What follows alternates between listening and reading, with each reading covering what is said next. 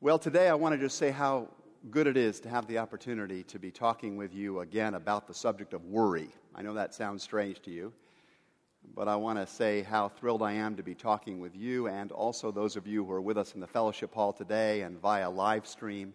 I hope and pray that you will also find our reflections today helpful to you. I want to invite you to think with me upon one of the most outrageous, maybe the most radical things that Jesus ever said. Jesus said that it was not only his desire, but it was actually possible that you and I might one day live a life with no worries, sort of like Crocodile Dundee. How many of you are familiar with that film, Crocodile Dundee, or maybe even just heard of it?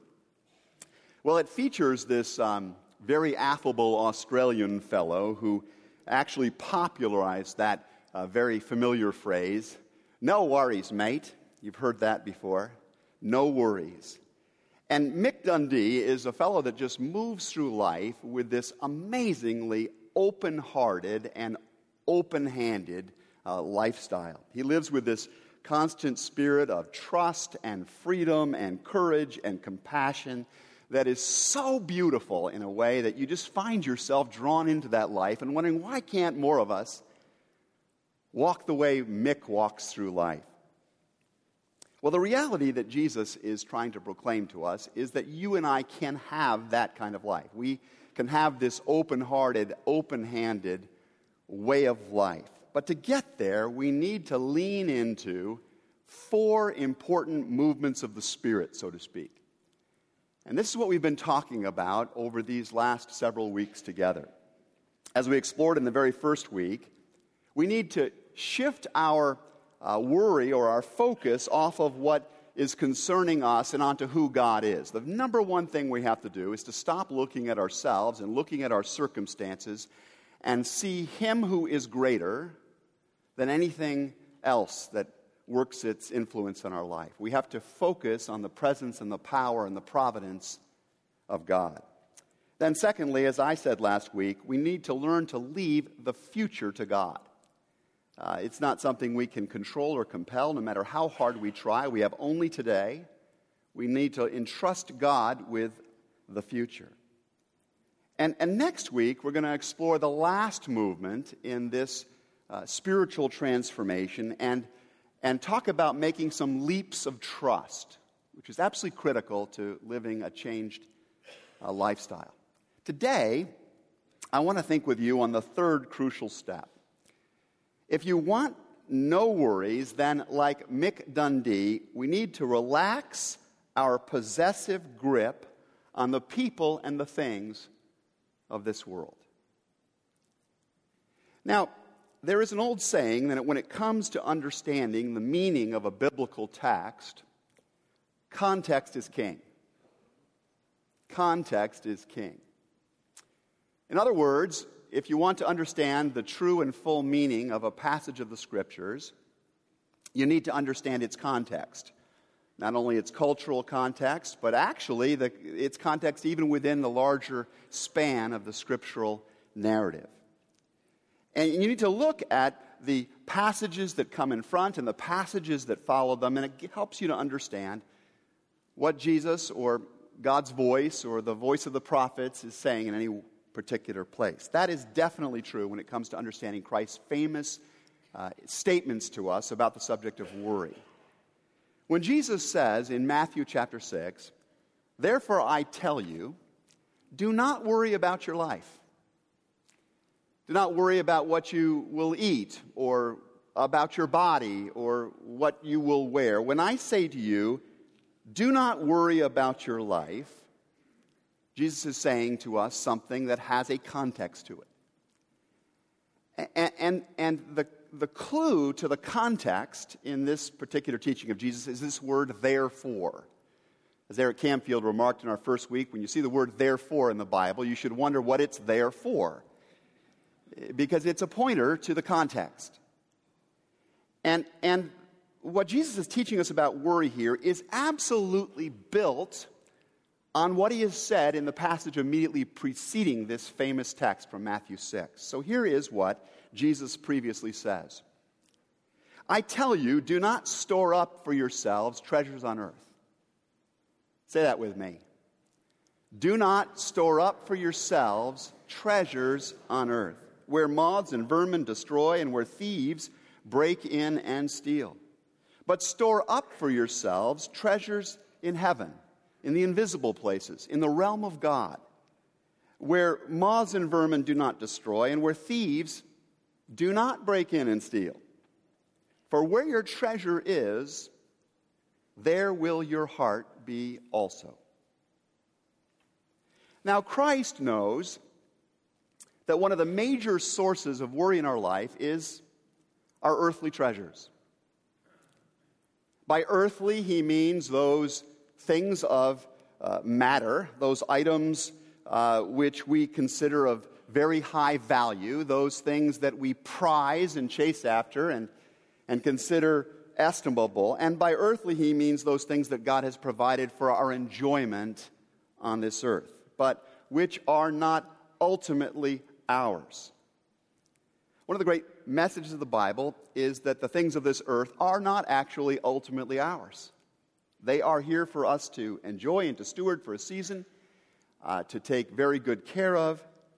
But the psalmist tries to remind us that the earth is the Lord's, and everything in it, the world and all who live in it.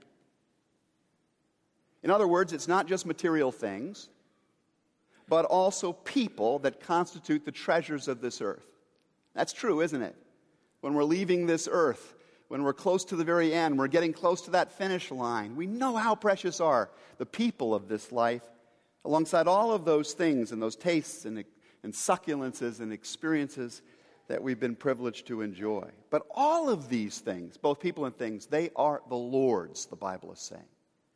They belong to Him.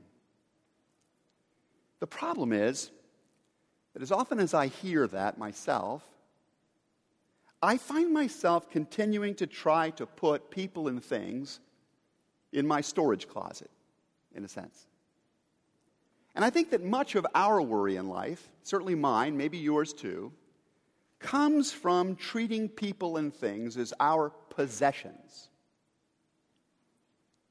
Gripping people and things as if they were mine. All mine. Now, in trying to make sense of this idea, I think back to the most worry-free period of my life. When was that in your life? Think about that for yourself. When was the time you had the least worry? For me, it was back during the period between the time I was about 18 years old and about 25 years old. It was a time when I was in college, and then over in Northern Ireland for a couple of years, and then in graduate school in New Jersey. That was the most worry-free period of my life. When I'm fantasizing, I dream back to those particular days. For that entire period of time, I pretty much lived in one room. I had grown up in a 9-bedroom house on a 10-acre estate, and I thought life was good in those days. I was never more joyful and happy than when I lived in just one room. All of my personal belongings could be packed up into boxes that I could fit into the back of my Chevrolet Chevette, which is basically a traveling tin can. This particular one had a rusted-out hole in the floor, and when I drove through puddles, I would get splashed in the face. But I was blissful and relatively worry-free in that period of time. Life slowly changed for me over the years, as I guess it probably has for you as well. I know that I moved into a series of progressively larger and larger houses. I went from being a renter to being an owner of things. I acquired a lot of treasures, a whole bunch of stuff, and that stuff I found, as wonderful as it was in many regards, had to be dusted, and it had to be cleaned and fixed and insured and alarmed and then rearranged and then upgraded or stored or moved or thrown away. This stuff that I had began to have me as the years went by. I like having these treasures, but there's a whole web of worry that comes with things.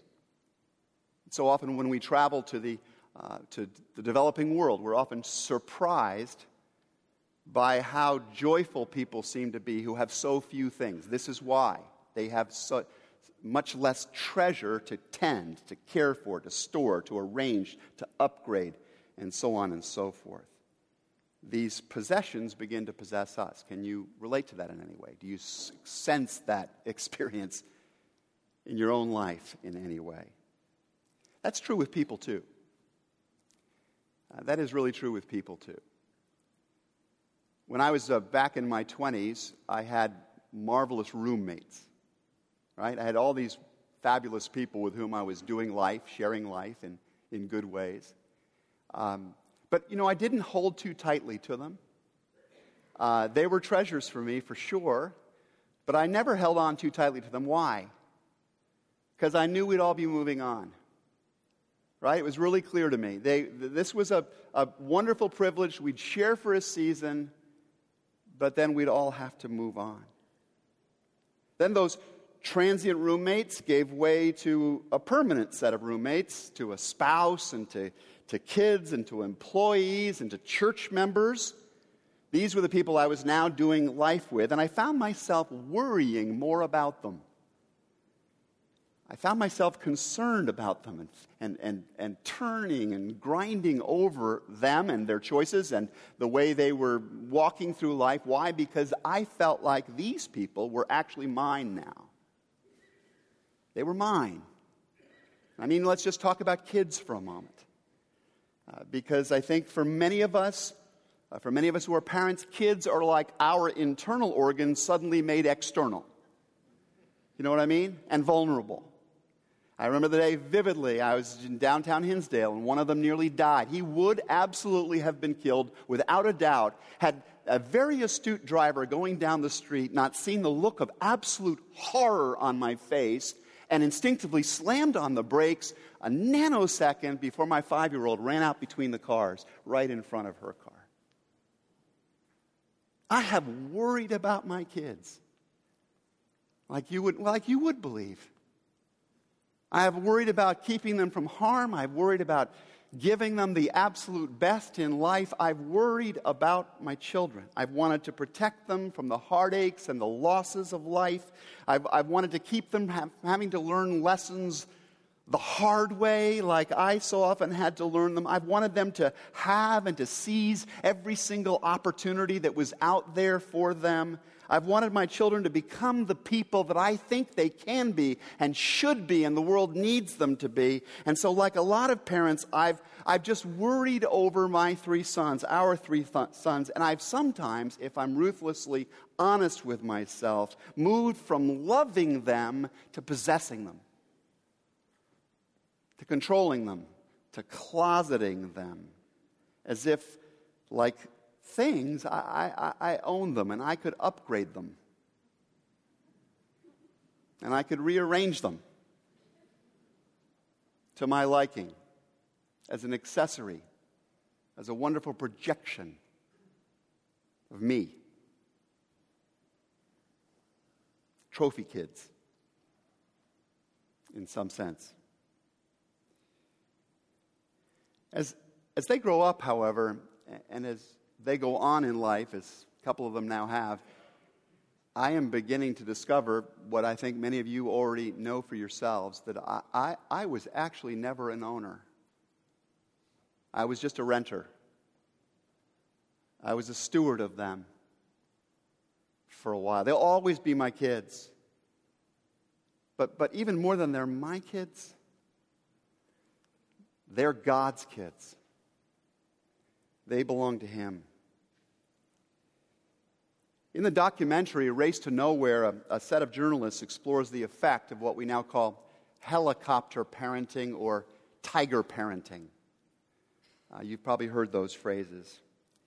And this documentary film features the story of students who have been enormously successful in one way or another, many of them.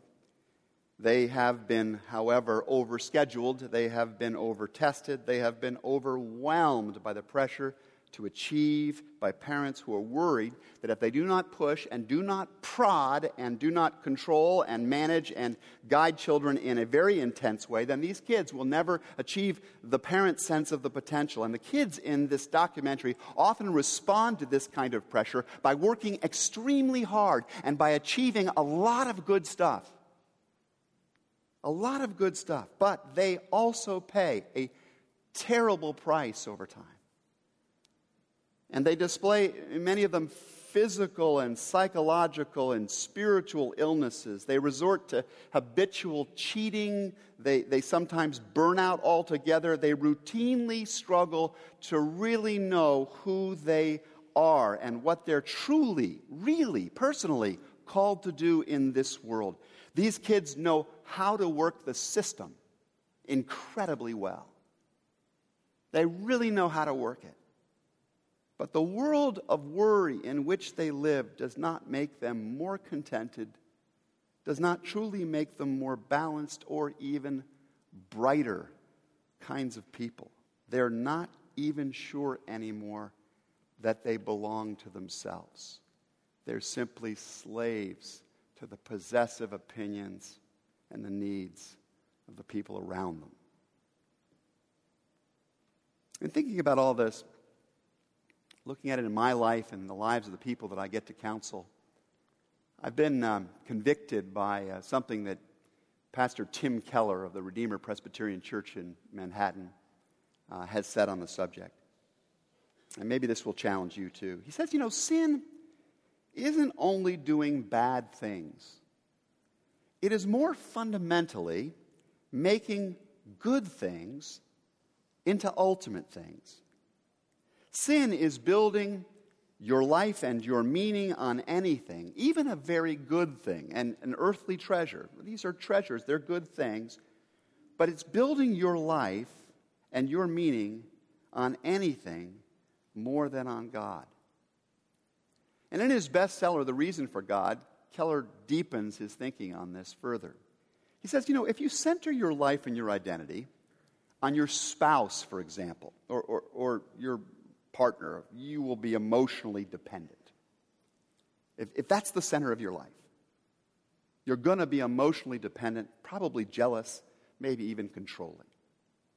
If you center your life and your identity on your family and your children, you're going to run the risk of living your life through your children until they resent you or have no self of their own. If you center your life and your identity on your work and your career, how many of us can plead guilty to that, especially guys in the room? You will become a driven workaholic and a boring, shallow person. At least you run that risk. And at worst, you'll lose family and friends. And if your career goes poorly, you'll sink into depression. If you center your life and your identity on money and possessions, you'll be eaten up by worry and jealousy over money and possessions. If you center your life on pleasure, gratification, and comfort, you will get addicted to something, and you'll become chained to all of the various escape strategies by which you avoid the hardness of life. If you center your life and your identity on the approval of others, you will be hurt by criticism, or you'll fear confronting others and therefore find yourself a useless friend. If you center your life and identity on a noble cause, you will tend to divide the world into good and bad, and you will demonize your opponents, and ironically, you'll be controlled by your enemies.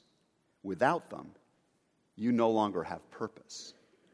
And if you center your life and identity on religion and morality, if you are living up to your moral standards, you will be proud and self-righteous, and if you don't live up to your moral standards, your guilt will be devastating.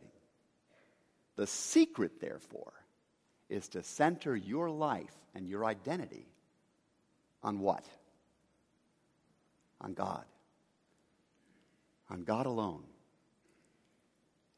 Once we do that, once we really center ourselves on Him, we begin to realize that we are called by Him to care and to nurture our kids and our parents and our friends and other people, but we are never to control them as if they were our possession.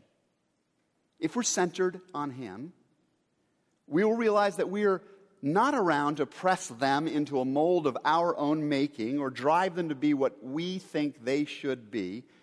We can expose them to our faith. We should, especially when they're under the roof. We should bring our kids and our loved ones into the experience of the body of Christ.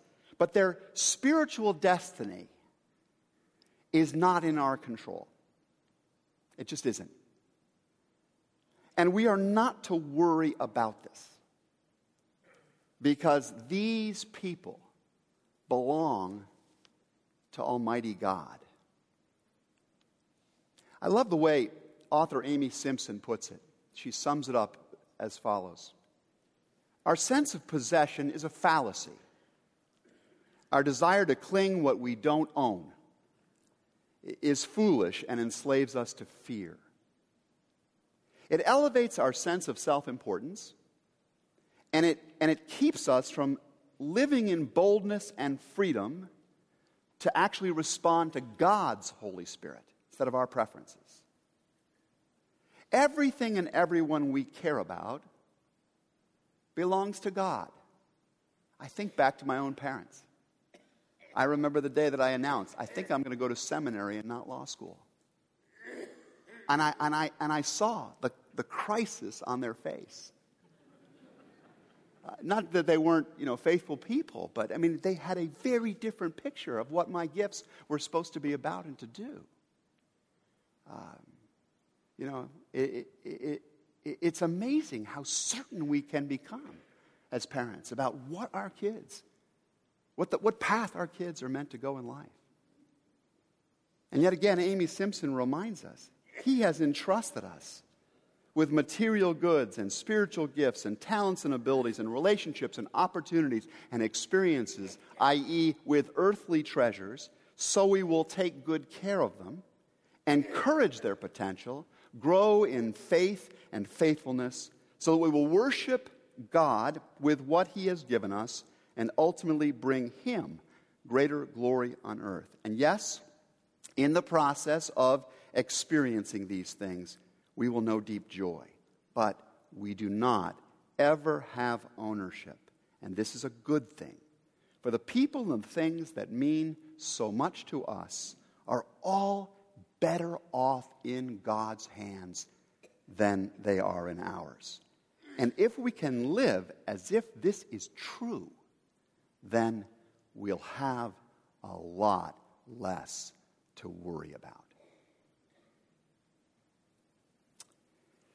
In J.R.R. Tolkien's Lord of the Rings trilogy, we get introduced to a terrible, tormented creature named Gollum. How many of you know who I'm talking about? You've seen this character. Long ago, Gollum had been a carefree, skipping through the world hobbit by the name of Smeagol. He had been somebody who loved to walk in the woods and to fish by the riverbanks with his friends. But one of his friends, a fellow by the name of Deagle, had found an enchanted gold ring. And Smeagol had become obsessed with possessing it. And longing to possess it, he killed his friend in order to have it. He came to call the ring my precious. My precious. And he went through his life trying to hold the ring, steal the ring, embrace the ring, crave the ring, manage the ring, and this became his life's idolatrous pursuit. And it transformed Smeagol into a wretched creature who was incapable of real life and real love. All he was really capable of anymore was worry. Just worry. So here's the question. Here's the takeaway for you. Who or what is your precious? Who or what is your precious? What are the things or the people whose ownership has become your worrisome possession? Can you imagine recentering your life and identity on your Heavenly Father so that you come to view these other goods as gifts that you are meant to hold more lightly than you've been holding them? Can you imagine living your life, in other words, a little more like Mick Dundee than like a Gollum? Some of you will quickly think as I say these things, but if I stop worrying, it will be like I've stopped caring. It will be a sign of apathy. But having no worries is not a form of apathy, quite the reverse. You see, when we stop wasting our energy on possessive worry, we become free. We become free to live and to love at a whole nother kind of level. As Amy Simpson says, we get to respond now to God with trust and with action as appropriate. We can focus on what God calls us to do. We can work less. We can spend more time with family. We can laugh more. We can get better sleep. We can play more, pray more, serve more, eat well, follow the direction of the Holy Spirit, and stop doing all of these things that are motivated by worry. In other words, we can live life to the full, to the abundant level, as Jesus said. We can do this in the present. In the present. So here's my invitation to you. Ask for God's help to unclench your white-knuckled grip on whatever people and things you're holding hard to that are not really yours to control or to keep anyway. And here are a couple of specific ways of sort of driving that idea into your life. First, resolve that you will center your life and your identity first and foremost on God, and every single time you find the focus slipping someplace else, you're just going to work hard to refocus on Him. The earth is the Lord's, the fullness thereof, everything in it, all who dwell in it, they're yours, Lord. Make that commitment to yourself. Secondly, take a good look at the list of the people and things that you feel such ownership of. Make sure you understand what the worry list looks like in your life. And then thirdly, write down what God has actually asked of you in relationship to those things. Not what you think your responsibility is, but what you believe God has actually said in His Scriptures about your responsibility. For example, for your kids, you might write down, my responsibilities are to teach them about Jesus, to model a faithful life, and to pray for God's work in them. Instead of, my responsibility is to try to browbeat or manipulate them into following the path that I think they should walk or that I wish I had taken earlier myself when I was their age. Think about what your real responsibilities are. For your spouse, you might write, my responsibilities are to always be truthful and trustworthy versus criticize him or her till their personality changes. My responsibility is to follow Jesus myself. For your house or your workplace, you might write down, my job is to welcome and encourage everyone. Versus, my job is to obsess over every mess to prove to everyone that I care and that I'm in control. Do you see the difference? One comes from being centered on God. One comes from being centered on possessing, controlling, and owning. So finally, just resolve to be a loving, grateful steward of yourself and the people and things that God has put into your hands for a season. No possessiveness. No worries. Please pray with me.